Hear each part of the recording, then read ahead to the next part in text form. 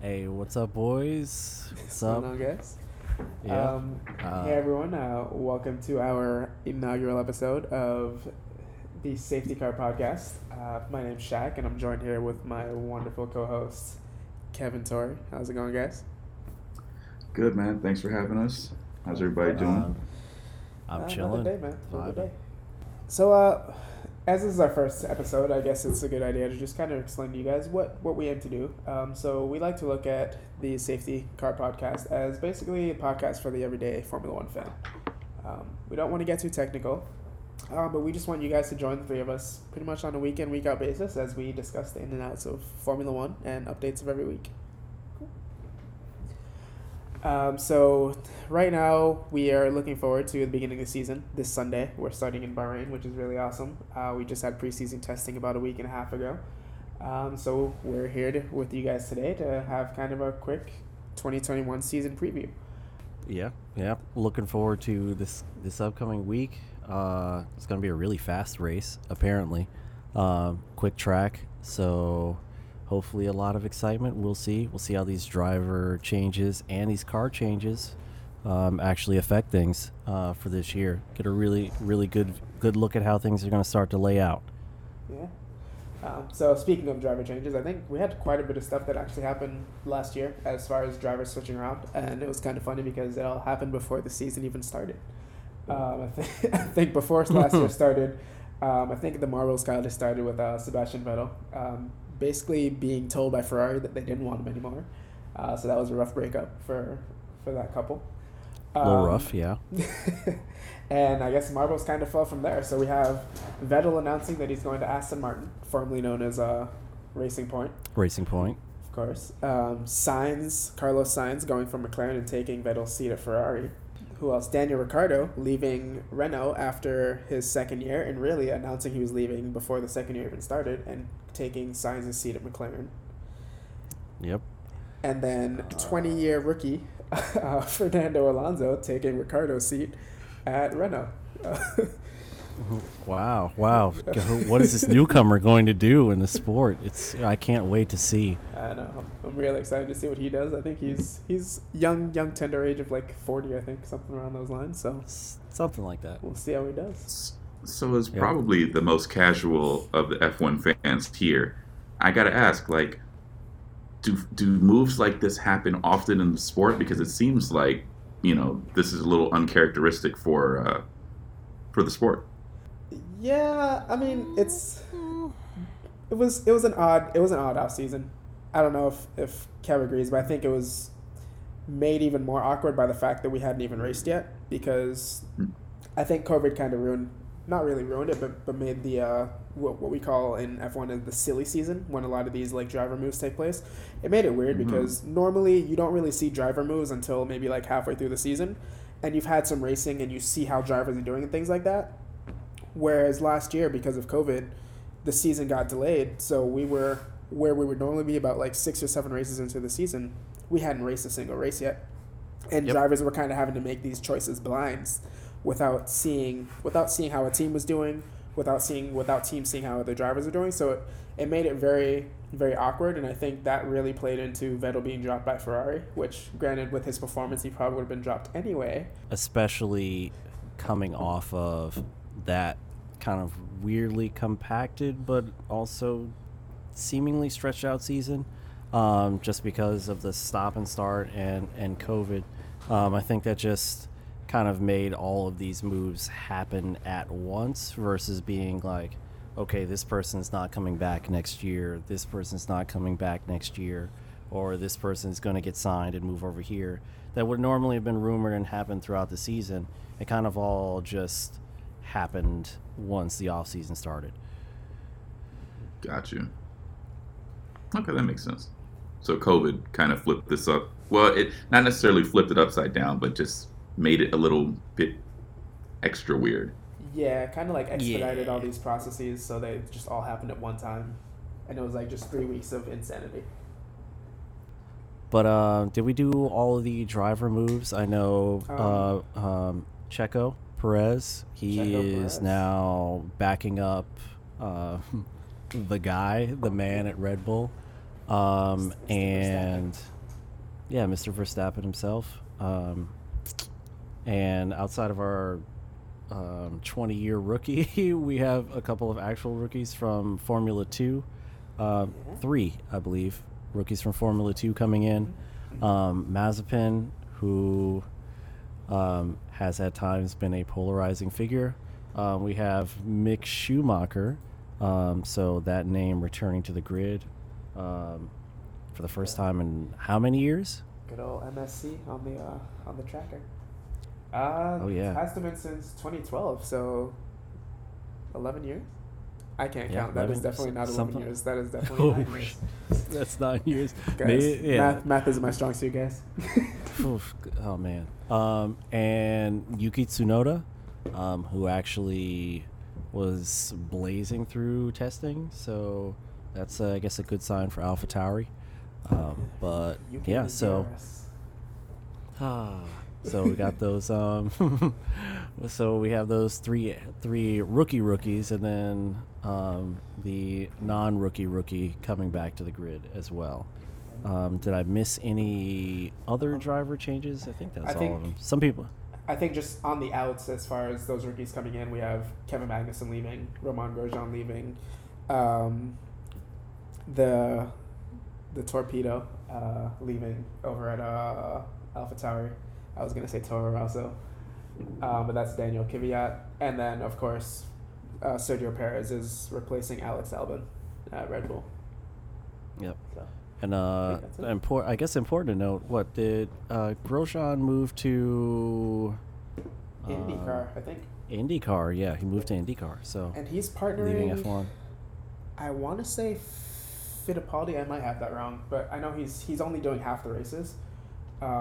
And I'm pretty sure he's cited because of his crash. He's only doing either the circuit or the street races. I don't remember which ones. I apologize for not remembering, but he's only doing half of them. And then there's another driver that's going to be doing the other half of them, and I'm pretty sure it's Fittipaldi.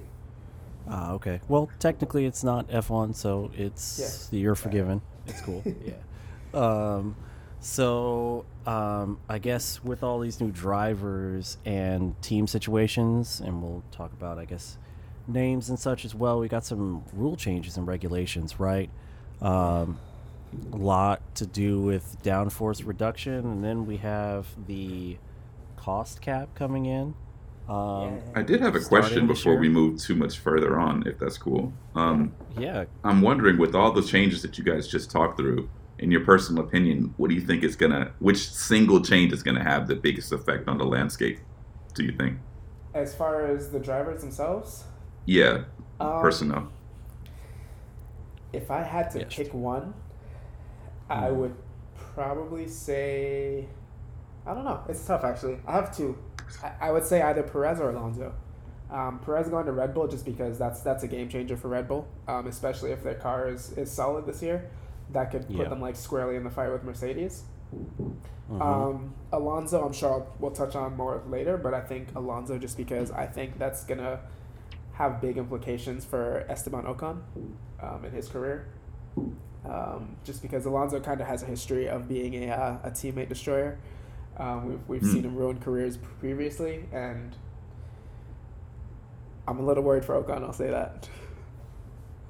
Yeah, because he didn't look so bad last year. I think for me, definitely Perez at Red Bull sticks out to me, and I guess maybe not the biggest shakeup per se, because a lot of these other changes depend on the car itself. But I think Daniel Ricciardo, I'm interested to see what he does in a new position, just because he's one of kind of the younger drivers with a little bit of experience under his belt, one of the younger stars. And so I'm interested to see how his trajectory goes. I think it can kind of go one of two ways this year. So I think whichever direction it goes will have kind of a big impact going forward. Cool. So as far as the regulation changes that you're talking about, I know you mentioned cost cap. So I want to say that cost cap is coming in this year, and it's starting at 145 million, and then moving down to 140 million in 2022, and I think it's going to keep going down until they get to something like 125 million, if I remember correctly. I believe so. But I personally don't see the cost cap really affecting too much this year. As far as performance, I think we'll see more of an effect when it comes to seeing the cars that they designed for next year. Just because these cars are basically last year's cars with some wings taken off, right? Right. So I think the biggest change we'll probably see is from what you're talking about as far as the downforce reduction. So that's the biggest thing for me, and looking at how the landscape is going to change between 2020 and 2021, where realistically outside of those downforce changes, we're pretty much carrying our cars over, right? Right. Yeah, it was pretty much COVID made it pretty much a carryover year, and the new regulations that were supposed to start this year, the new car, all that stuff got postponed until 2022. So we're just kind of seeing the vestiges and little kind of changes. People spent their, what we're going to talk about next, I don't want to get ahead of us, but the tokens had to spend their tokens wisely this year in order to upgrade things, or not spend them at all in some cases, which is gotta save your money. Gotta save your money. I guess, but yeah. So this year the cost cap being slightly lower than usual, but kind of trying to bring everybody into parity. I think it's only going to kind of improve the competitiveness going forward if it does scale down as they have stated, but there is literally no guarantee that it will actually do that. Agreed. Yeah, we hope so. Yeah. What's up, Tory? At a high level, I think I understand the tokens, but what I don't understand is why someone would choose not to spend theirs. Okay. You want? Well, maybe. So we tokens are on here. So we'll definitely answer that when we get there. Do we want to talk any more about the actual car changes that were enforced this year, or just kind of roll that into the rest of it? So I guess the big thing as far as car changes, since there isn't a totally new car, is they wanted to reduce the amount of downforce on the cars this year on circuit, and so we have change in the shape of the floors at the rear, going over the rear wheel. Have a reduction in the amount of floor that's directing the air over the rear wheel. So I'll introduce some kind of some turbulence, some turbulent airflow, and reduce the amount of downforce for the rear of the car, which is going to end up reducing grip, which a couple of manufacturers or constructors had problems with last year, rear downforce and rear grip. There were a couple of spin happy cars on the grid. Spin happy is like these are some of the greatest drivers on the face of the earth, and somehow they're still spinning out. So I'm interested to see more so how the engineering around that and the reduction of the diffuser fins at the rear, and the ways people are working their way around that kind of affect how the circuit races go, because if the cars are a lot more tail happy, people are carrying a lot less speed into corners, and it's just going to change the kind of like corner passing dynamic too. So that's going to be interesting. And I think that's kind of what they're aiming for, because I think the problem they had last year, if you guys remember at Silverstone, for not the 7th anniversary, but the first Silverstone race, we had 3, maybe 4 cars have tire failure. So of course we had Bottas and Hamilton up at the front, but a lot of people don't also remember that we had Carlos Sainz. The same thing happened to him, and so basically Formula One was afraid that with cars getting even faster this year, that Pirelli's tires weren't going to be able to basically manage that load that the cars were putting them through on those high-speed tracks. So basically they said, we're going to cut downforce to try and slow these cars down so that we don't end up with similar tire failures like that. So, yeah, and like you said, what we're going to end up with is some interesting changes as far as driving styles and kind of managing the cars without all that downforce going into the rear end. So yeah, it's gonna be interesting to see some of those more ham-fisted drivers manage the new cars. Hopefully they've worked it out in testing, but we saw some people didn't get as much time as they needed to work through that. So speaking of those car changes, downforce reduction, changes in rear diffuser, floor, there's also a token system for other changes this year to kind of limit the amount of team upgrades, seeing as how this is kind of like I don't know what you want to call it, a gap year, a pause year, in between the old spec and the new spec cars that are coming next year. So I guess we want to explain the token system and how that kind of worked in kind of big, broad terms, and pinpoint how a couple people spent them. Yeah. So essentially, what happened was, once COVID hits, F1 kind of realized all the teams sat down and realized, hey guys, we're gonna lose money. We're not gonna have all these races. We're not gonna get all our TV money. We're not gonna have fans in the stands, this, that, the other. So to try and save money, all the teams agreed that between this year and 21. We're not going to upgrade our cars, and we're going to push back the new regulations, because new regulations were supposed to start in 2021. We're going to push new regulations back to 2022, and essentially we're going to just redo this season in 2021, no car changes. And that's what originally was agreed upon, except one problem was that McLaren had already signed a contract with Mercedes to change their engine from Renault. And to do that, they were going to have to redesign basically the tub of their car. And, of course, the other manufacturers were like, well, hey, if they get to change something, we should be able to change something too. So they kind of came up with this idea called the token system. And I think it's actually a system they used back in 2015 or 16 or something like that. And essentially it was each team gets 2 tokens, and they get to make 2 structural changes to their cars. So aero pieces don't require tokens. But if you're making suspension changes to your crash structure, changes to your front airbox or crash box or things like that, you have to spend tokens. And the amount of tokens being used, depending on what you're changing, is designated by the FIA and Formula One. So each team got 2, and 9 out of 10 teams used their tokens. McLaren being forced to use their tokens on swapping for that Ferrari or for that Mercedes engine, because of course they had to redesign basically the main part of their chassis to compensate and accommodate that engine coming from Renault.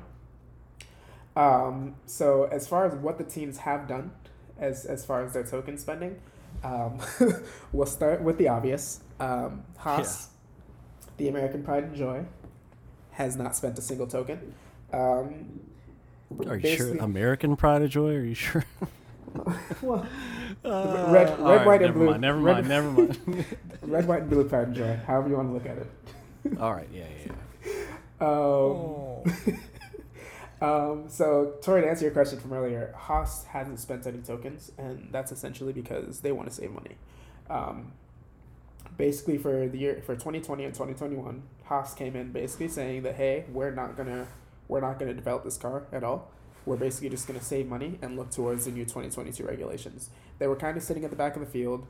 They were having a lot of issues with their car, and for them, it just didn't financially make sense as one of the teams with less or a smaller budget than the rest of the field. It just didn't financially make sense for them to put a bunch of money into these seasons when they knew they weren't going to get much of a return. Sounds so familiar. So they essentially just said, hey, we're going to come in and we're only going to upgrade what we have to be within compliance of the regulations. But for the most part, they're just carrying the same car across.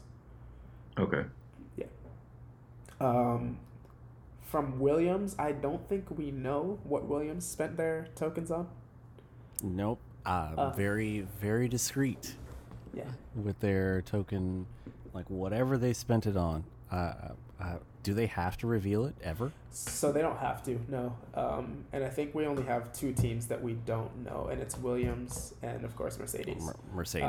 Mercedes being a little bolder and basically just outright saying, hey, we don't have to tell anyone, so we're not going to tell anyone because we don't want to reveal what we did. Just kind of, the big boys do what they want to do. Yeah. McLaren, I believe, of course, like we said, fitted the Mercedes power unit, so that took up their 2 tokens for that restructure. Red Bull, after kind of struggling on their rear suspension last year, which, again, never really confirmed that was the issue, but we all thought it was, they've redesigned their suspension and have moved to something similar to the Mercedes suspension, as has Ferrari. Apparently, Ferrari spent their tokens on their rear suspension and transmission. AlphaTauri, who typically buys their suspension from Red Bull, opted not to buy last year's rear suspension, interestingly, of course. So they spent their tokens on front nose and front suspension and are keeping the suspension from their car from last year on the rear end. Aston Martin basically just went with chassis development, which I thought was kind of an interesting move. And they also did upgrade to the Mercedes 2020 rear suspension, which was kind of free for them, just because they buy their parts from Mercedes, so they didn't have to use a token for that suspension. And then I think Alfa Romeo, they redesigned their front nose box and crash box, which you can kind of see on their new car. It looks completely different from last year. Indeed. Let's see. And then I guess I guess they don't really fit in here. Is that Alpine with the ginormous, like honking air intake above the? That doesn't really fit into Chunky any kind boy. of token changes. No, I don't know what they spent their tokens on. Actually, now that you mention it, I know they still have the same body on their car for 3 years now. They've updated that. They've changed but they did change the shape. So they moved some of those coolers that were in the side pods up into the upper intake. So the shape has kind of changed, but I wonder if those tokens, like where they spent theirs, or if they have spent theirs. I know they did. So I think they spent it on the rear end of their car. I don't think moving, because I know they moved the intercooler and stuff, and that was just a balance thing because it allowed them to basically make everything centerline and more aerodynamically efficient. But I don't think that's a token change. Is there any time stipulation on? Sorry, I was saying, is there any time stipulation on when these tokens need to be spent by and when these changes need to be made to the vehicle, or can you kind of make these upgrades as the season is in progress, or should this be done beforehand? So I believe, and Kevin, you can correct me if I'm wrong, I think all the tokens had to have been spent before the first race of the season. I think whatever you're spending your tokens on has to be on by race 1.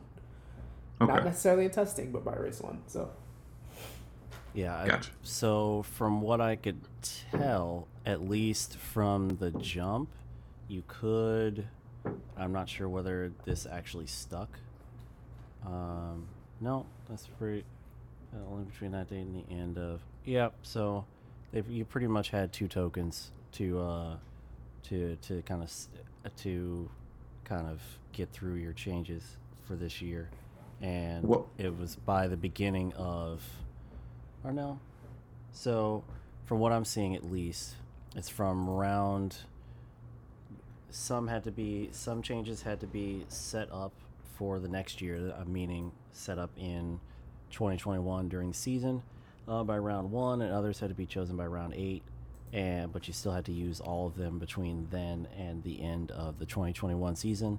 So everybody has pretty much made their changes during the off season.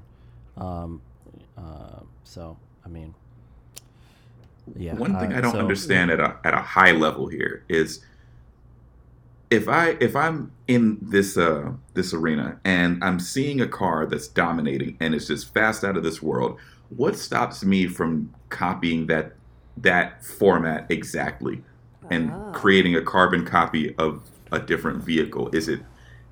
Are there rules in place that say you have to be X amount different from this other vehicle? How does that work? Yes, the pink Mercedes conversation. Right. Yes. As Kevin just kind of talked about, last year we had a car that we called the pink Mercedes, and so it was the Racing Point team. Mm-hmm. So Racing Point's always been this kind of little scrappy team. They've always kind of punched above their weight, and they've done really well doing so. And a year and a half ago, they got bought out by this Canadian billionaire, Lawrence Stroll, and he brought a bunch of money into the team. And before the new regulations took place, they decided, hey, you know what? We buy Mercedes engines. We buy Mercedes, like a bunch of different parts from Mercedes. Mercedes builds this amazing car. Why don't we just build a Mercedes? And so essentially what they did, or what they claim they did, is they took a bunch of pictures of the 2019 W11, which is Mercedes' 2019 car. And I guess they took that back to their factory and took it to CAD and redesigned to the best of their ability, at least the aerodynamic system or structure of the 2011 championship winning Mercedes. Now, there's technically no rule against doing that, but you have to be able to prove that you designed the car yourself.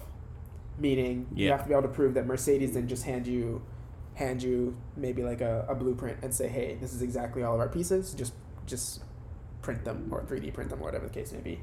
Right. And put them together. And so that was a big thing last year because the other teams were very upset because Racing Point went from being this decent team to all of a sudden having a super quick car in testing, and it looked exactly like the Mercedes from the year before. They were absolutely bugging out. It was actually like a huge deal before the start of the season, and they were like trying to get the points off, points removed. So I think Alpine or Renault at the time they protested Racing Point at the first 4 races of the season, thinking that if they won that they would lose, basically be disqualified from every one of those contests where they protested them. Finally, the FIA kind of sat down and they had a meeting with all the not with all the teams, but with the protesting teams. So mainly Alpine or Renault, McLaren, Williams, and Ferrari all filed grievances, basically against Mercedes and Racing Point, mainly Racing Point, but they allege basically that Mercedes helped Racing Point by giving them plans for these parts. And what Alpine did was they, instead of targeting something that they could see on the car, they targeted the brake ducts on the Racing Point, basically saying that, hey, listen, we understand you could have taken pictures and copied everything else, but you can't see their brake ducts from pictures, so there's no way you could have copied their brake duct structure. And essentially they had like a whole hearing. It was basically like a little court case, and the FIA deemed that somehow Aston Martin or Racing Point at the time had violated the rules as far as designing the part, basically saying that they don't think they could have just gotten this structure down just from pictures. So because of that, they lost points. I think they lost 15 points total and were fined $400,000. But because the part technically was legal and the part itself wasn't against any regulations as far as what can be put on the car, they got to continue using the part for the rest of the season. So it was interesting. Neither side was very happy about the decision, but yeah, at all. Like a perfect solution, but not solution at the same time. But so we have Bahrain on the 28th. So coming up in this weekend. 5 days. 5 days. Seeing the track preview looks very quick.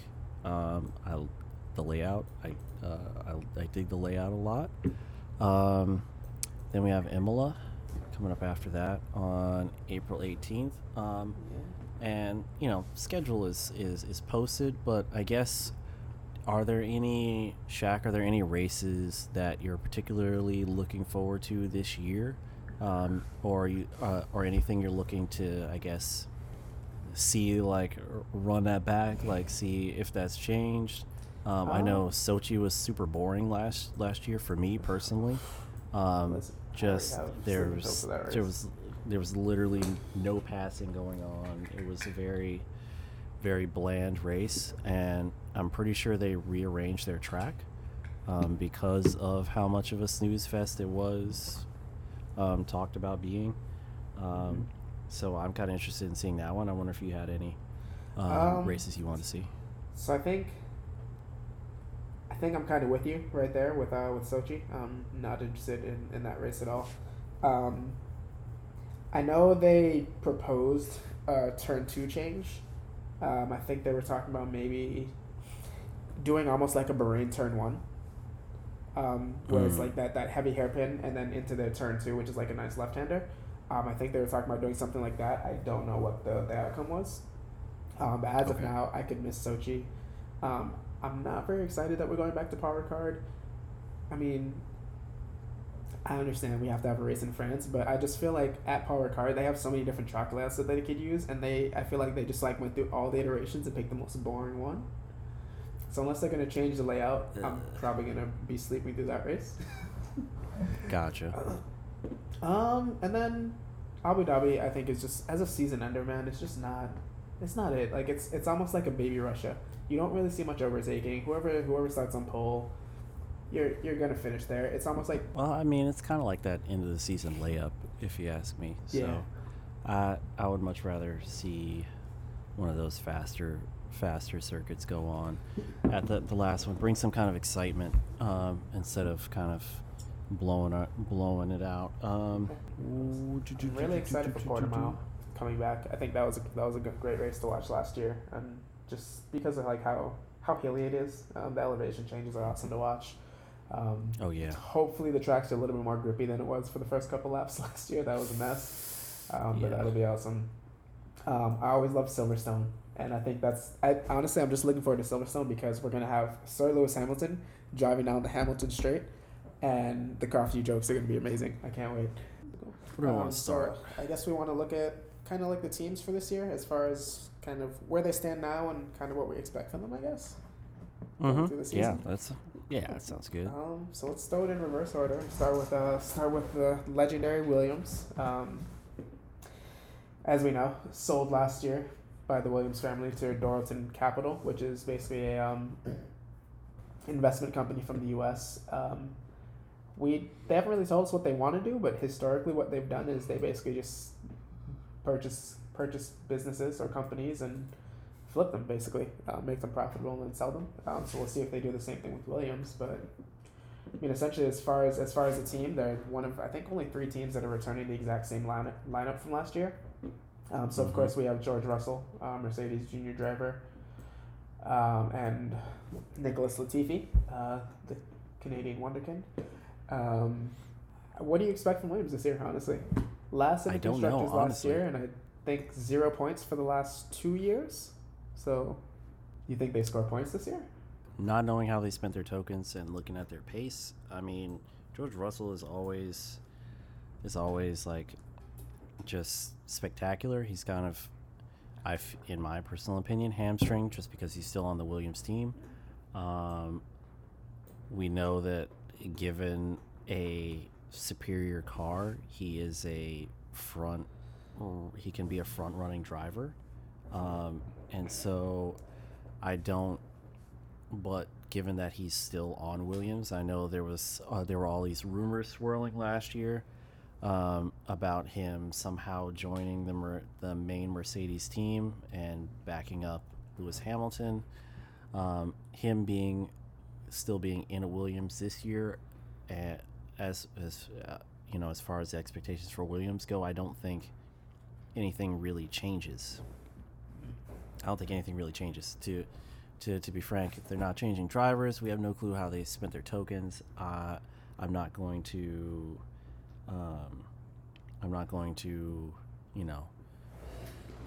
really put any stock in them upgrading their status. I almost agree, but I'm going to take one step, and I think they're going to take one step up the ladder. I think they're going to be P9, and I think points are in hand, at least 2 points throughout the season. And so my only reason for kind of saying that is because Haas managed to score points last year, and this year we know Haas is pretty much fielding the same cars. They're not upgrading their cars at all, whereas Williams just got new money coming in, and we know they are working on their cars in some shape or form. So I think they kind of have to beat Haas. If they don't, then I'm really concerned. And I think they'll score. They have to get lucky at some point. I mean, we have 23 races this year. That's 6 more than last year. They have to get lucky somewhere and score. Yeah, they do have score more a point of a chance somewhere, right? So that's kind of my guess with them. But I think, like you said, kind of more of the same. They're going to be at the back of the pack. It's not like they're magically going to jump up to P5. We'll see Mr. Saturday, George Russell, doing great things in qualifying, and then probably trailing off at most of the races. But I think points are on hand this year. I don't think they'll make it 3 years in a row with George Russell with no points. So I think coming in ninth place last year, we had Haas. They scored a total of 3 points off the backs of veterans Romain Grosjean and Kevin Magnussen, who are both no longer with the team. Haas opting for 2 rookies, as Kevin mentioned earlier, with Mick Schumacher and Nikita Mazepin. Yeah, how you feeling about this one, man? How you feeling about this one, man? No tokens. I don't see them being anything more like outside of P10. They like you said, no tokens. We have 2 rookie drivers who, and I'm gonna get killed for this. I think Mick Schumacher is a good driver, but I think a lot of people are looking for him to be a savior and be like his father, and he's not his dad. He's good. No, he's good, but he's a slow starter. We've seen it with him in all the junior series, especially in F2. It kind of took him a year to get up to speed, and then he was really good last year, very consistent. I still think neither of these two are the best rookies coming into the sport this year. Nope. I think he's solid. I also, outside of all the issues with Nikita Mazepin, as far as his driving, I think he's solid. He's a bit aggressive. I think he's still solid, though. And I don't think these 2 drivers, as far as ability, are as far apart as people think they are. Oh no. I agree with you there. I don't think there's any kind of like large skill gap between these 2. Just a difference in style, if anything. But as far as the team goes, I'm definitely I don't expect better from them. I can see why you maybe put them in 10th and drop them below Williams and have Williams move up to 9th. But I really think I don't want to call it like a fight for the bottom, and because it kind of sounds like I'm like kind of shitting on both of these teams, but I really think that with no changes to the Haas car and with limited or unknown changes to the Williams car, I think it's really going to be like a sort of like neck and neck thing between them. So a lot of stuff's going to have to happen ahead of them both, and so I just kind of see them both occupying the same places, and just the bottom. I'm just lumping those 2 together, that's like fair. 2 places together, but I think after Haas is the other kind of like you lumped the bottom 2 together. I kind of lumped them together as the bottom 3 last year, with Alfa Romeo kind of leading the bottom 3 pack. Yeah. And granted, I feel like a lot of this was probably down to Ferrari just having a underwhelming power unit last year. We so they do have the upgraded Ferrari unit this year, which I mean we're not all sold on whether it's actually that much better or not yet. Yeah. We'll see. And so we have to actually see it on track, and Bahrain's going to be a really good place to kind of see how she runs. Yep.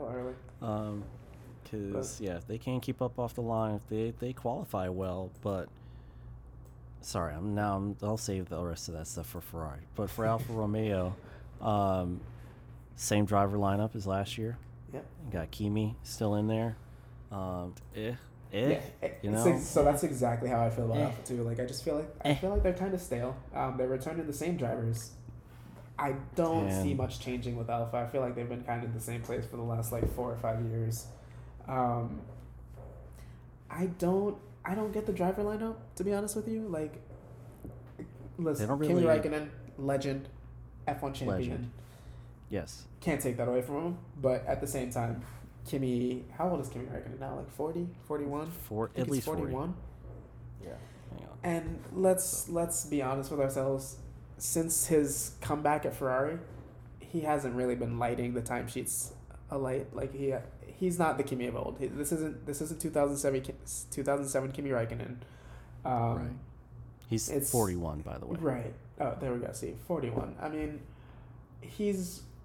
I'm not saying Kimi Räikkönen's not a great driver. He has his performances where you just look at him and you're like, how did this guy at 41 just do that?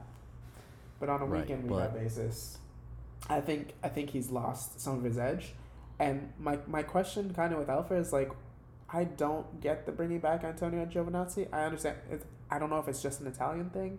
I don't want to just like make that assumption, but I feel like he should be beating Raikkonen like handily at this point. Cause He should, yeah. I also don't get.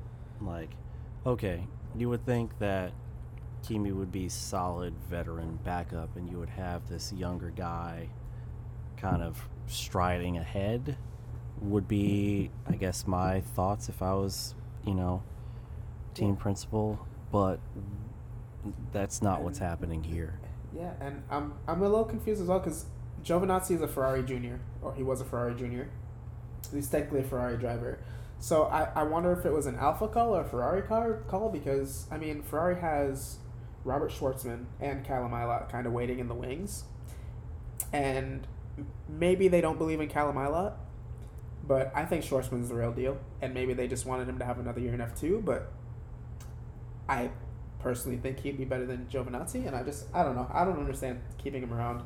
I like the guy. He's a really cool guy, but even for the last 2 years, he's put in some good performances, but then he'll just have like random days, like at Spa, where he just randomly runs into a wall and no one knows how he did it, and it's just a little odd for me. I don't know.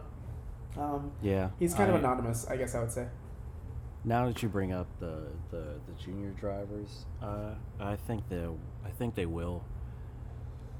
With the since this is still like gap year, it's like a pause year. Maybe they are waiting to make that kind of jump until they have kind of this new car, new kind of excitement around F1 and the team to kind of make some sort of change like that, and maybe put one of the junior drivers on this team versus making some kind of change like that this year, and then they have a whole new car to learn next year. Yeah, that's valid too. That's valid. But I mean, we'll see. They're still going to be below what 6th, 7th place anyway. So this year, that's my prediction. We'll see how things go. Yeah, I don't see them moving anywhere. Right above them was AlphaTauri. Yeah, right. Alpha so, coming off Alpha to Alpha. Yeah. This year's gonna be crazy with the names and the colors are gonna be insane. I don't know how I'm gonna recognize anyone. Yeah, like it's everyone's Racing blue. Point, which is now Aston Martin. No, Williams is blue. AlphaTauri is blue. Like, okay, we get it. We get it. Blue is a popular racing color. So is red. But like, at least Aston Martin is green. At least we got a little bit of spice. But so AlphaTauri, we got this year Gasly and Yuki Tsunoda coming in as the rookie, who looks actually really good. So far in testing, it's gonna be interesting to see how that goes for them this year as a kind of lower midfield team. This is this is probably my second or third driver pairing that I'm really interested in, and that's just because I think last year Alpha, not really so much Alpha, but Pierre Gasly is coming off probably his best season of his F1 career. Obviously winning a race at Monza, which was AlphaTauri or Toro Rosso's first win since Seb won at Monza in 2008, which was an insane race. So him coming off that super high, I'm really interested to see how he's going to cope with having another really fast driver next to him, being partnered with Daniel Kvyat last year, who I think can be fast on his day. I think Kvyat just kind of has these ups and downs where he disappears for a while. And so having someone like Tsunoda, who I'm really high on, I think he's just really talented. Coming out of Japan, I think only 2 years ago was his first time leaving Japan and coming to Europe to race. Came in for F3 and then F2 last year, where he finished P3 and F2 in his first year in F2. Yeah. But I think this kid is really fast. He learns really quickly, and he has a controlled aggression, I guess I would call it. And I'm really interested to see how this goes with Gasly. I think it's really going to put Gasly in perspective for us, how he does against Tsunoda. Mm-hmm. I almost think I saw. Yeah. Oh yeah, from what I saw of F2 last year, just trying to keep track of who might be coming to F1. I really enjoyed Tsunoda's driving and the performances I saw. So that's kind of one of my, I guess, not technically a driver change. It is a driver change because he's replacing Daniel Kvyat, but she's just one of my like people to watch. Not even in relation to Pierre Gasly, but he's definitely going to, I think, push him in the same car. So that's going to be interesting for AlphaTauri, and whether that pushes them both upwards and possibly past a, well, gosh, I mean, they're possibly past a like Alpine, or up into that range, and like past that like, you know, sixth place spot. Yeah. We'll see. Or it could just kind of, like you said, put Gasly in perspective.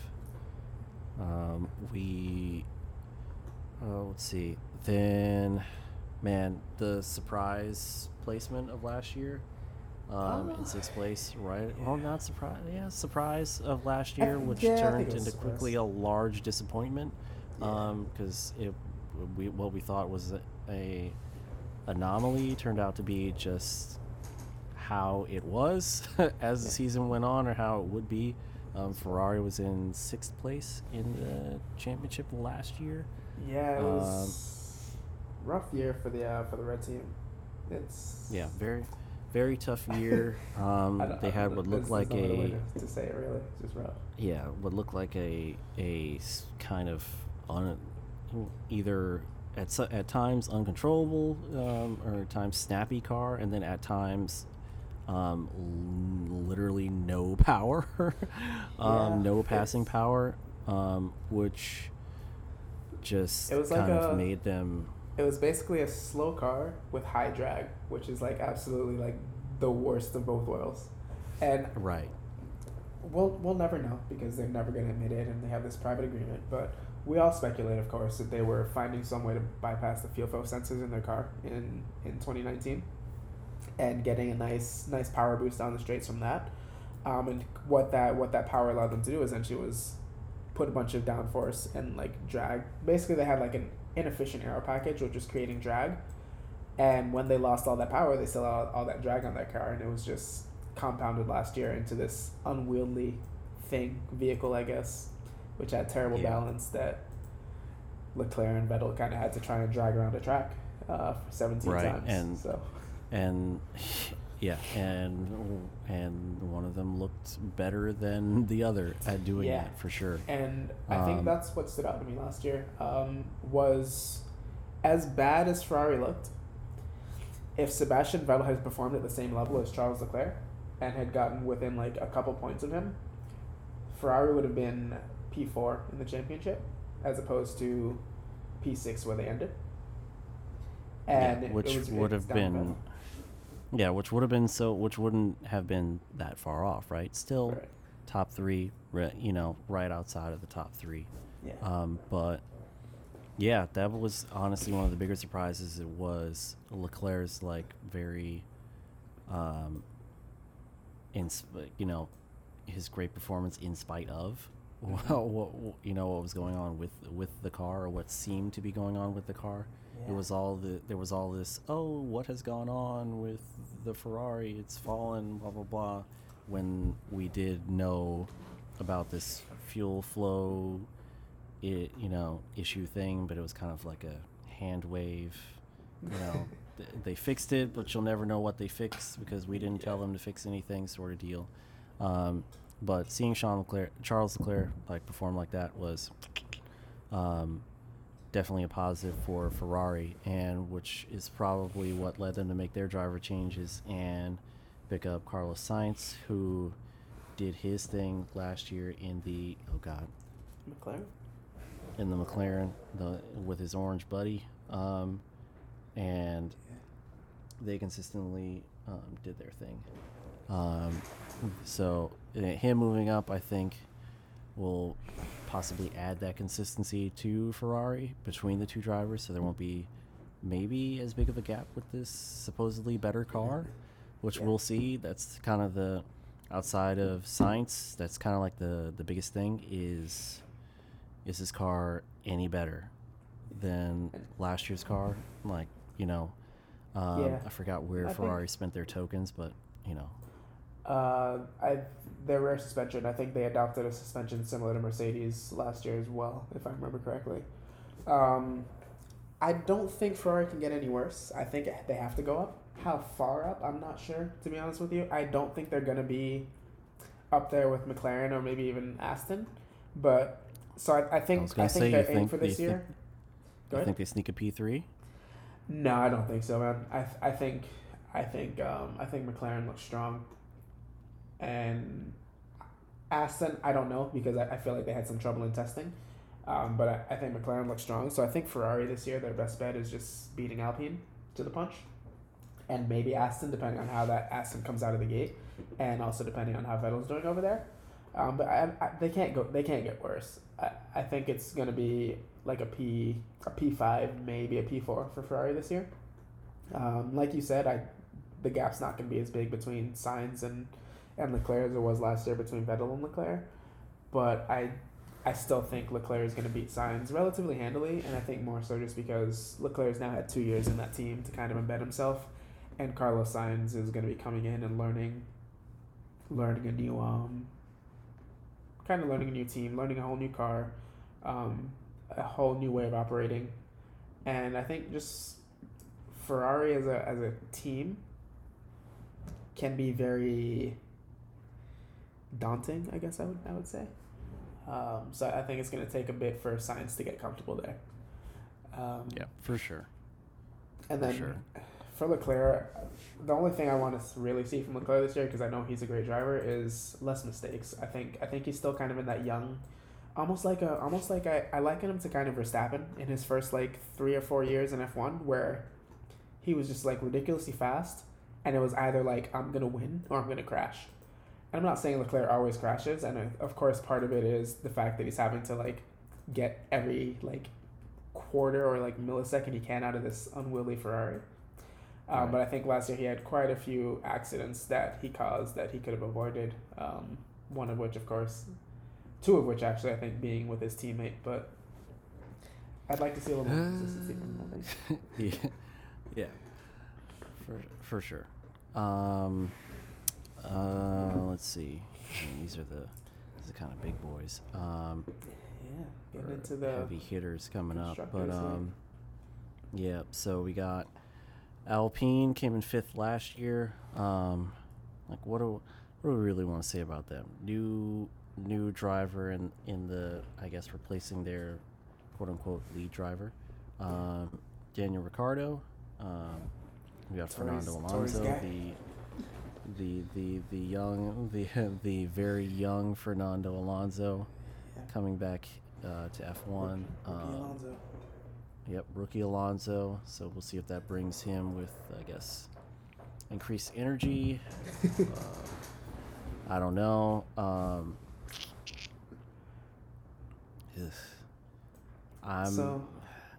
Do you see them maintaining 5th place in constructors? Do you see I think they're going to Ferrari jumping them?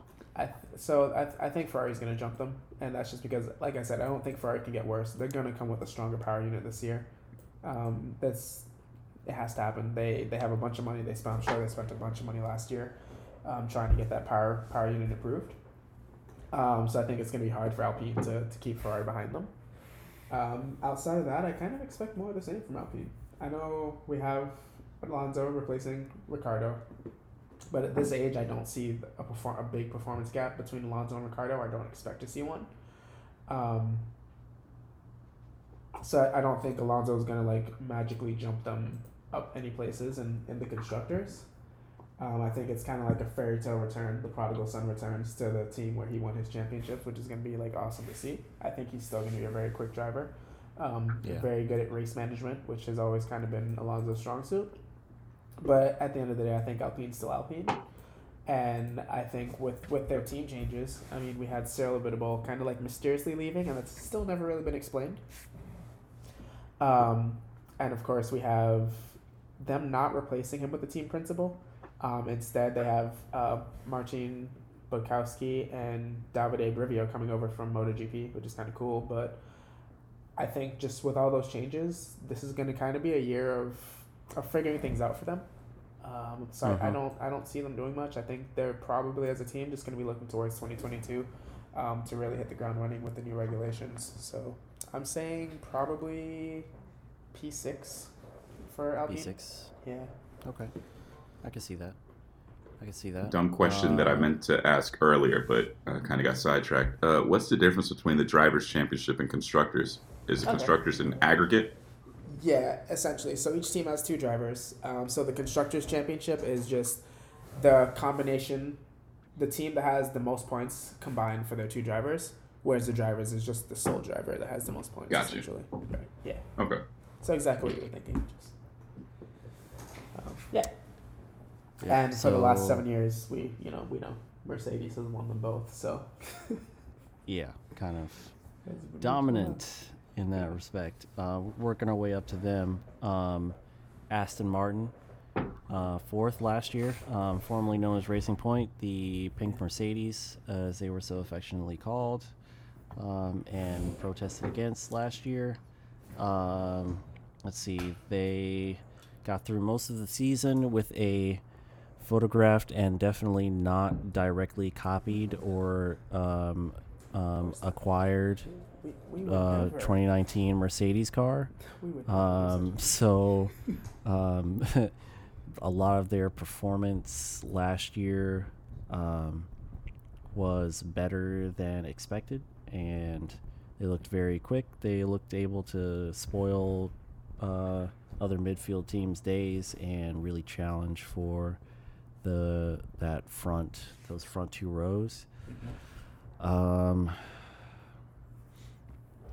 guess they were one of my favorites to watch last year, particularly with Perez, Checo, and so I'm interested to see how adding Vettel to this lineup and the actual team changes really kind of affects their place, whether they'll go up or down. I think Lance Stroll is very I'm gonna drive, and then it's very like pushy kind of driving style, and it's like, and sometimes it's a very, why you could have not done that, Mr. Stroll. I don't know why you decided to do that. There were a couple of crashes like that last year that didn't involve anybody else, that were kind of weird to watch on replay. So I'm interested to see how those play out. Whether he's a more controlled driver, how Vettel's influence will affect him being, I guess, more of a vet. I think if Vettel comes in and beats Stroll, I think Lawrence Stroll is going to have a lot of questions to answer, because Sergio Perez won the race last year, and he dropped Perez and kept his son, which was like already highly controversial. Already you're looking at still, like, okay, what's going on?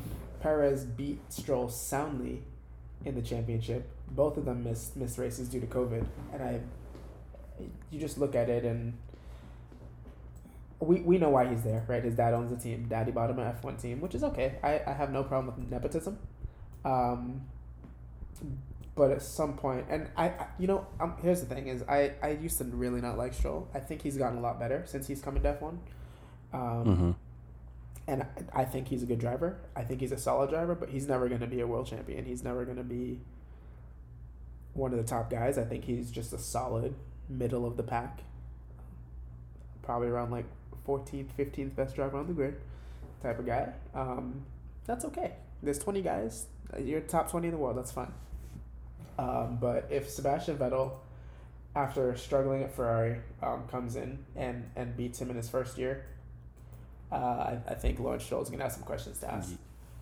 Yeah, yeah, 12 questions to yeah. answer. Really. I think he should have been the one to be let go Yeah. last year.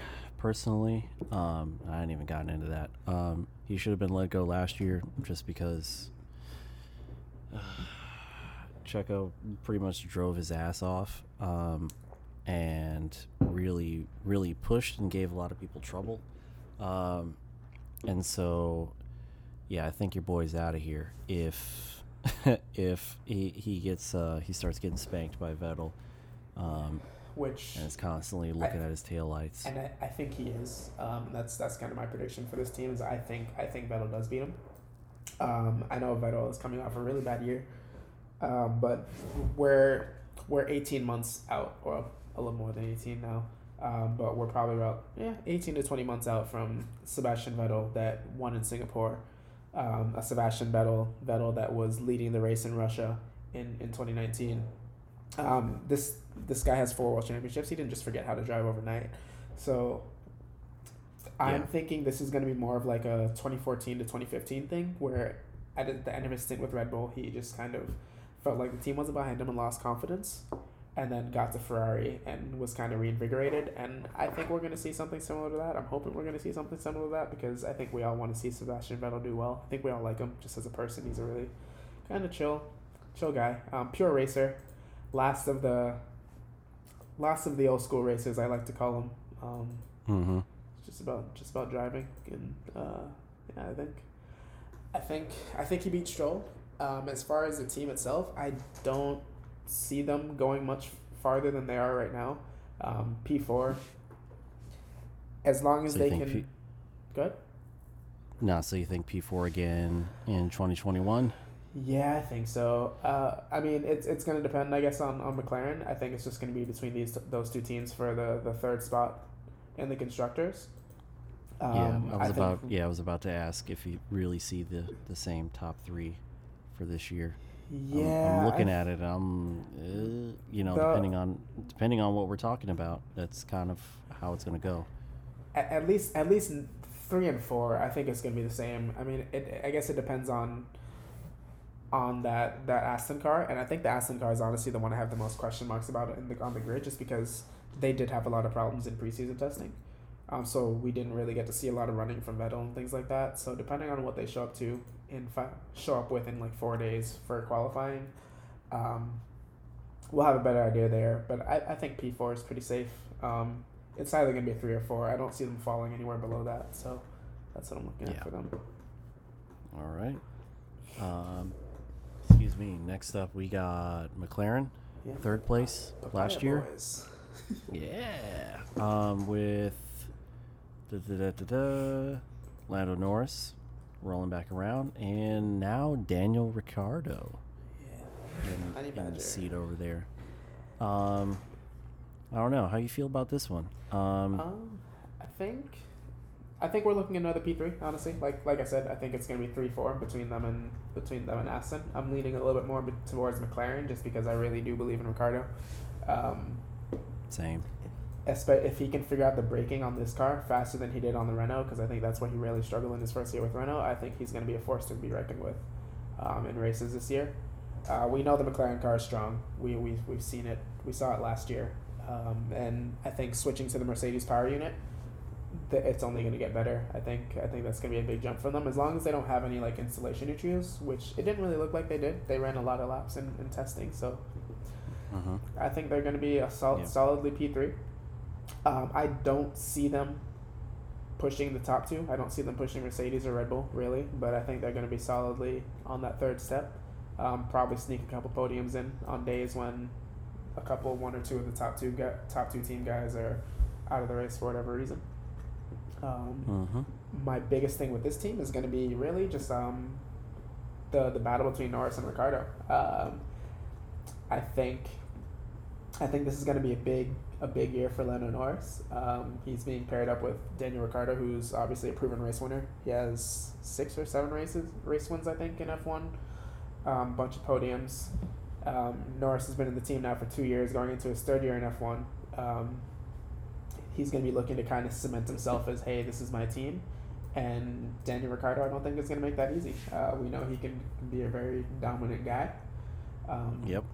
So I'm really looking to see how those two work out and what Norris can do against Ricardo, because I think that's really going to tell us a lot about who Lando Norris really is as far as an F1 driver. So I think that's what I'm looking forward to the most. Yeah, I think it's going to be another close race between the two drivers on the McLaren team as far as points go. It's going to be really interesting to see who actually does come out on top in the points between these two.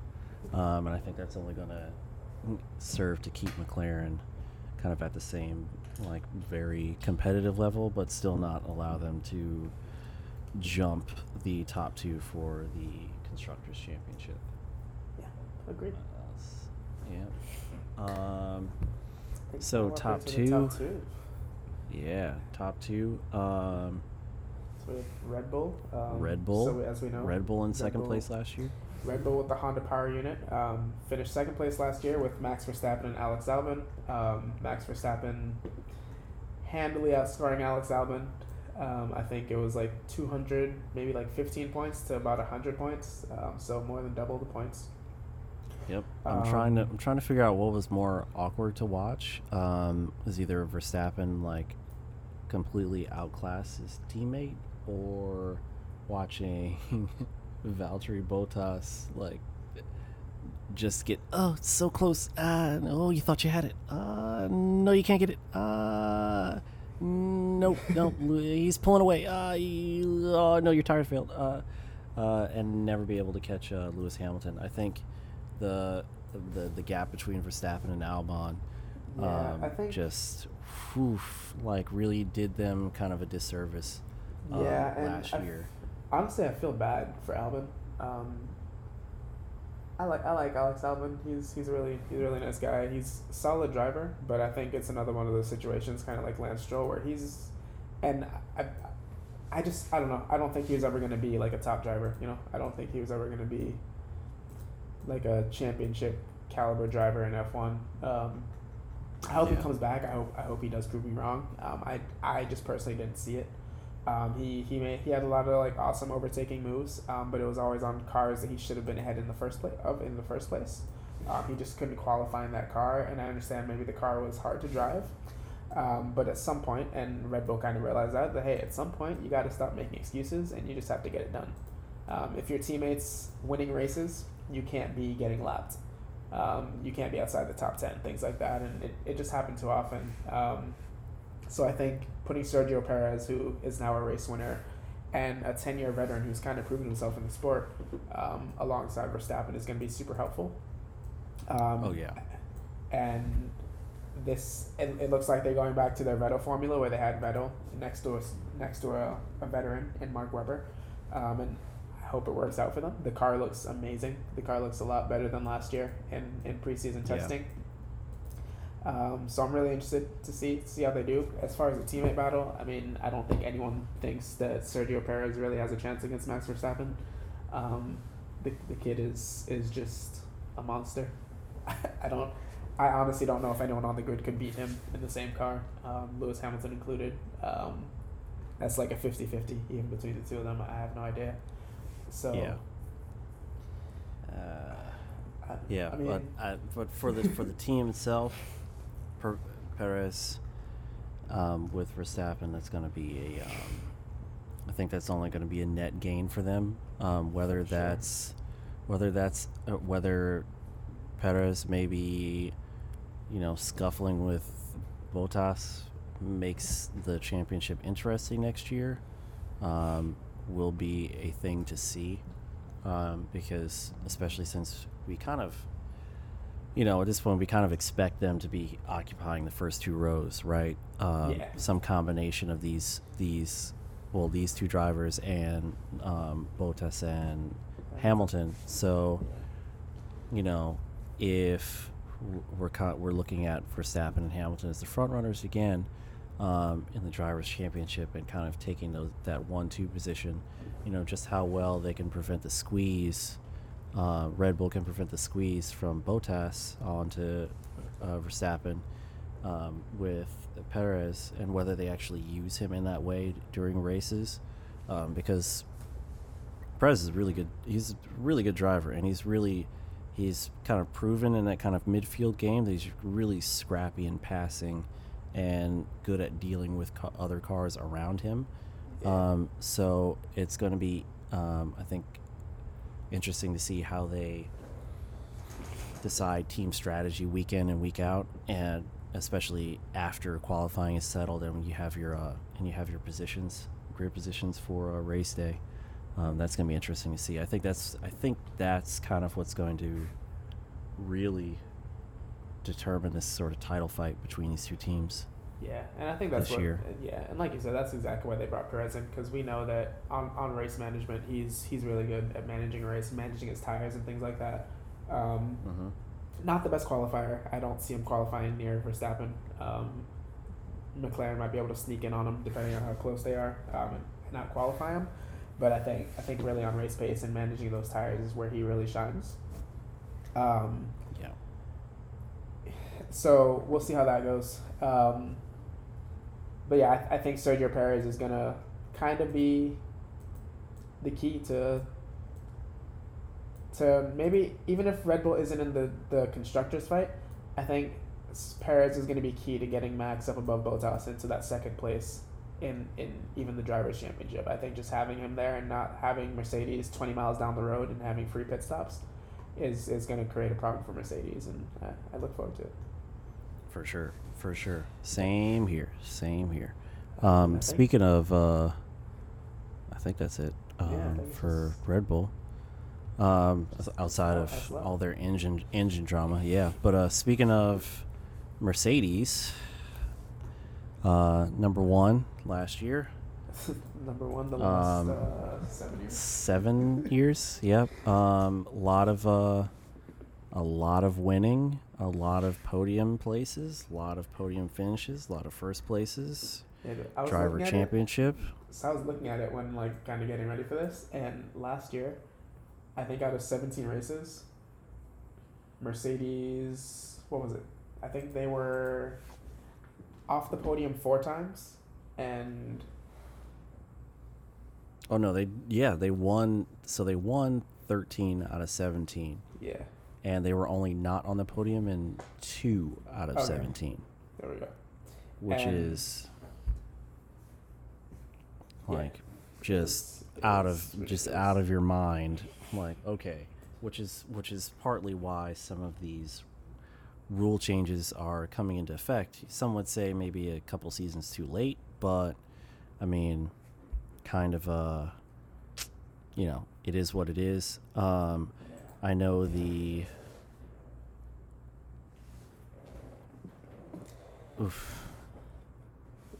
But I mean, last year, good.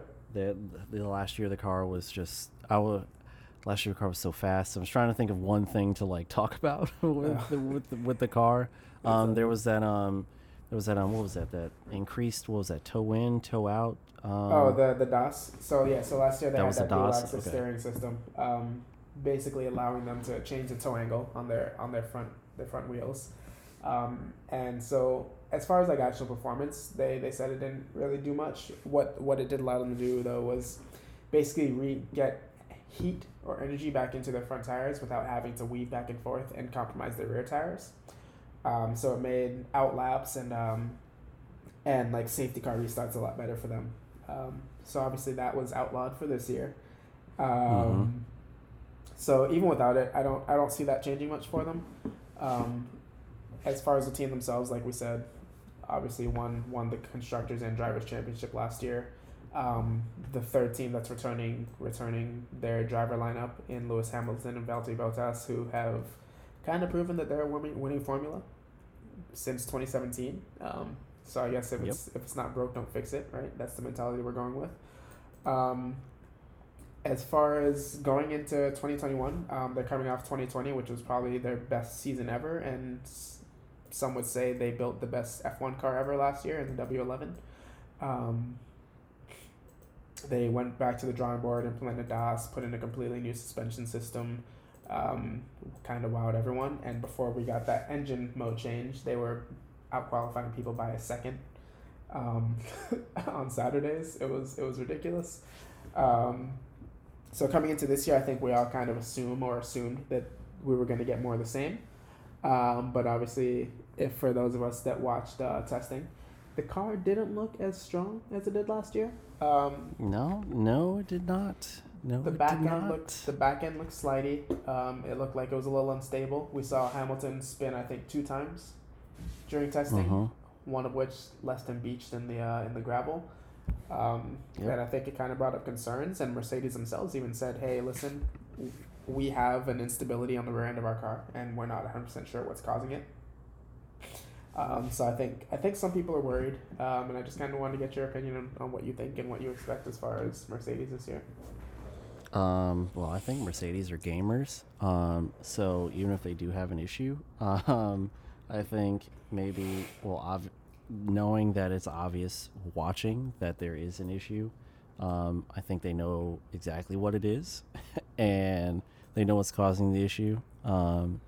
And whether they will have it fixed or not, that's the kind of thing we're waiting for in the first race. I think that, uncharacteristically, we saw some kind of weird reliability issue with Bottas's car. Hamilton didn't necessarily have any reliability issues, but the snappiness was more of an issue, as if you hit something, obviously your car isn't going to be reliable after that. It's not going to race. So I think, I have faith that they'll get those things figured out into the first race. I know that they won't be able to adjust things throughout this season. So that brings some, I guess, concern, because I doubt they would bring it. I was going to say, I think it depends on where the problem's coming from. If it's aero, they can change aero. They just can't make structural changes, essentially. Right. And that's what I was, I guess, getting at, is that they're not going to bring a just fundamentally flawed car, just being the team that they are. They're not going to bring any car that's like fundamentally flawed. There may be some little tweaks to aero, maybe send some air this way, send some air that way, that may kind of help fix their issue. And I don't think it's anything like super substantial that they just won't be able to edit before the year starts. So I think they'll be fine. I think that gap is going to come down, though. I think it's definitely not going to be as dominant a year.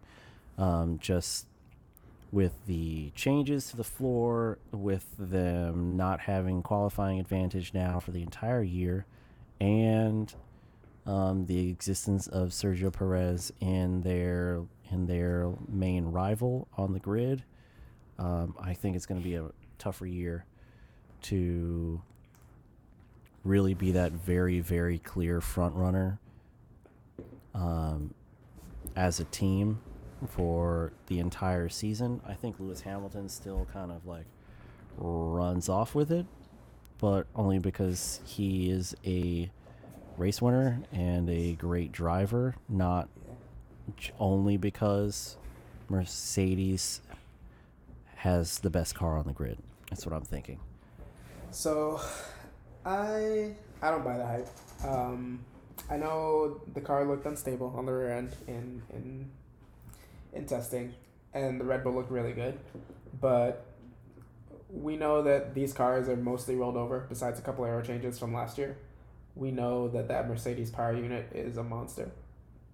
Red Bull won 2 races last year, I think, to Mercedes is 13.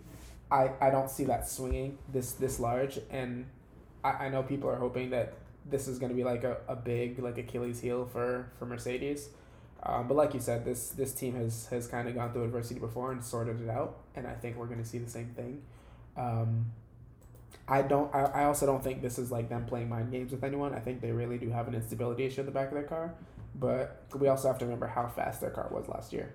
Even with a bit of instability, I think they're going to be just as fast. They're going to be very quick, and I think the biggest thing for me that I was looking at is with the calendar is we have this first race this weekend, and we just had 2 weeks after testing. We have this first race, and then we have another 2 week gap in between this race and the next race. And that's just going to give them time to sort this issue out. And they're going to have a whole race weekend's worth of data outside of testing, where they kind of struggled a bit to really like sort out exactly what this issue is. I don't.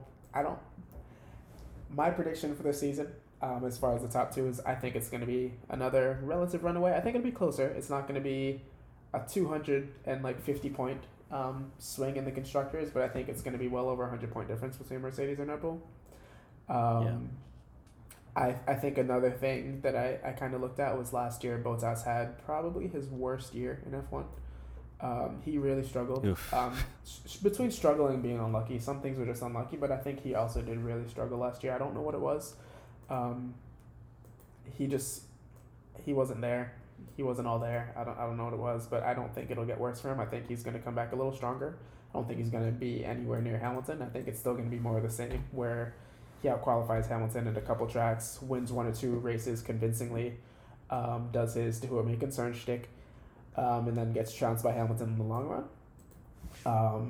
But I think he'll be closer enough where it'll be a little tighter between the two of them, and I still see Mercedes running away with this. I don't see Red Bull all of a sudden with like a little error change and upgraded Honda power unit just like jumping over things. Right. So. Yeah. I don't see that either. I just think it'll at least be more interesting this year than was last year as a whole.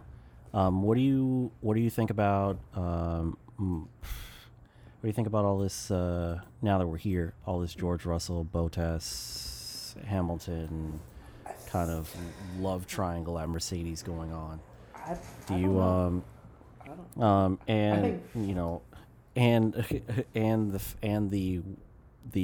And how I guess Hamilton's 1-year deal factors into all of this. So I think Valtteri Bottas is out. I think this is his last year with Mercedes, and I think they're going to take Russell.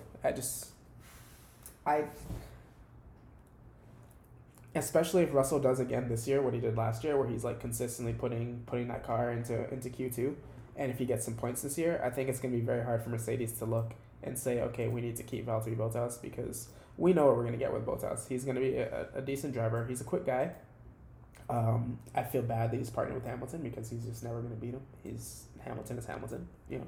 Yeah, that's what made it difficult to watch last year. Yeah. Honestly. I really do feel bad for the guy. But I think they have to bring in George Russell because he's on his last year of his contract with Williams. If Mercedes doesn't bring him up, someone else on the grid is going to take him, and they can't risk losing the future of their drivers program. Right. For Valtteri Bottas, who is coming up on probably like 32, 33, they're going to have to let him go. As far as the Hamilton contract, I honestly think it was a money thing. So we know that Lewis negotiates his contracts himself. He doesn't go through his agent, who he actually just got rid of. It's basically him and Toto sit down and hammer out the contracts. So I don't know if you remember, but there's a lot of talk kind of going on, and has been going on, about putting in a driver's salary cap in concurrence with the new team salary caps. And the person leading that fight is Toto Wolff, team principal at Mercedes, also the guy in charge of negotiating with Lewis for his contract. And my guess, honestly, is that it's a money thing. I mean, we speculate because we never know what these F1 contracts are, but we speculate that Hamilton was making somewhere around like $40 million a year. But then if you look at drivers like Leclerc or Verstappen, even though they're making crazy money, they're making less than that. And I think as a whole, the sport is trying to drive down the cost. And that's my guess is that's the sticking point. It's a money thing. I don't see anything else being the issue. Personally, I don't know what you think, but that's kind of where I am with it. Yeah, I mean, there's also the folks talking about Hamilton retiring, quote unquote. Like, yeah. My only question there with that is I don't think he's not going to be on a track. I think he enjoys motorcycle racing. That's always like the secondary rumor, right? Or has been for the last couple years, that he does enjoy two-wheel racing, and has done a bit of it. Like, I guess what was within his contract to be able to do. But I don't I mean, he's already what, tied the record for most titles. I see him trying to break that this year. He's already got the record for race wins. Like, it's sort of like a Michael Jordan thing. You're like, all right, I've done what I can do. Take a year off, see what's what, and then send that letter in, that fax in, saying I'm back. I could see Lewis Hamilton doing something like that because he is kind of the Michael Jordan of F1. But who knows if that, that's like the long shot guess. Like, yeah, I don't know. Retiring. I think once he walks away, he walks away. I think once he retires, it's not going to be like an Alonso leave and come back a couple times thing. I think it's just going to be, I'm out of here, and we're almost never going to see Lewis Hamilton again. I don't think he's going to be one of those guys that keeps coming back to the track, things like that. He's going to be gone. But I also don't see him retiring for 2022 just because it doesn't really make sense to me. I guess if he wins his 8th this year, which is pretty likely, I get it, walking away when you're at the top. But a lot of people are saying they think he's, going to just kind of see what the new regulations look like. And I'm like, you can't really see what they look like until you are there. So yeah, I feel like he has to come back for 22. I think we'll see him sign on for another year or two with Mercedes to test the beginning of the new regulations. And if it's not going well then he'll walk away. But I don't see him walking away at the end of this year. That's fair. That's fair. To me, at least. I don't know. I don't see it, but we'll see. I mean, we will see. That, I mean, I don't know. He's always had his energy kind of in racing for sure, but he's also always been that guy that's been involved in other things outside of racing on a larger scale than other F1 drivers, at least that we can see. He's way more visible than a lot of the field. So I don't know. I can see something large like that happening. That go out with the confetti falling sort of thing. For sure. It's all up in the air. Yeah. So I mean, we'll see. I think we'll know more as the season goes on. And I think whatever happens between Bottas and Russell will kind of tell us, because I think that'll probably happen halfway through the season, and depending on what they do with Bottas, we'll kind of know where Hamilton stands or what the team expects Hamilton to do. But as of now, I kind of take them at their word, where it was just a timing thing, and I think there was also money involved too, as far as why he only did it 1 year, but to be seen. But I definitely see George Russell being in that Mercedes in 2022, and Valtteri Bottas, I kind of see him going back to Williams. I see him as a Williams driver again for 22. But we'll see. That would be interesting. All right. So I think that's all the teams.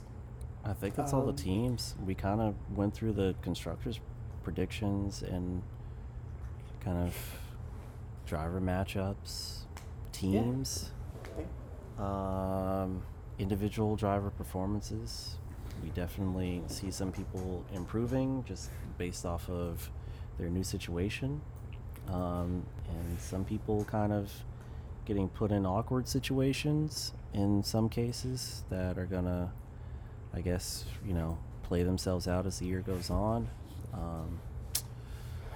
I really want to see this first race. I think that's gonna kind of set the tone with it being full Sunday, season. and I'm kind of sad. I'm probably gonna be watching the race late because I'm gonna be driving back from Tampa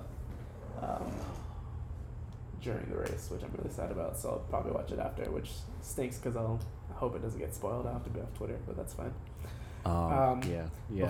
Stay off my timeline. Before we head out, I wanted to kind of do something where we each just pick one or two things, one or two off the wall predictions that we have for the season. It can be anything. It can literally be teammate A beats teammate B. This person crashes out of X number of races, this, that, the other. And I just wanted to each kind of pick an off the wall prediction and see if it comes true at the end of the season. All right, throw Oh, some so at we the get to wall, be see if it Charles sticks. Barkley. All right, let's do it. I had mine Yes, already. Charles Barkley of F1. Let's go. All right, let's start with Tory then. Yeah, Daniel Ricciardo will finish second in the Drivers' Championship. Second. Going all the way to Yeah. P2? Just yeet that P2. up there. Yeah. Is that behind bro. Verstappen or Hamilton? That's behind Hamilton. Hamilton? All right, so you're going Hamilton, Ricardo, and then P3 Verstappen, or both else? I'd say Verstappen. Verstappen? So Hamilton, Ricardo, Verstappen. I respect it. I'm interested to see. Shoo. That's good. Oh man. Okay. Well, he's let's see. Oh, this is supposed to be like off the wall. I think Lance Stroll crashes out of even more races than he did in 2020. I'm gonna set it at 6 out of 23. Okay. I think mine I'm going to go with is Tsunoda outscores Gasly, which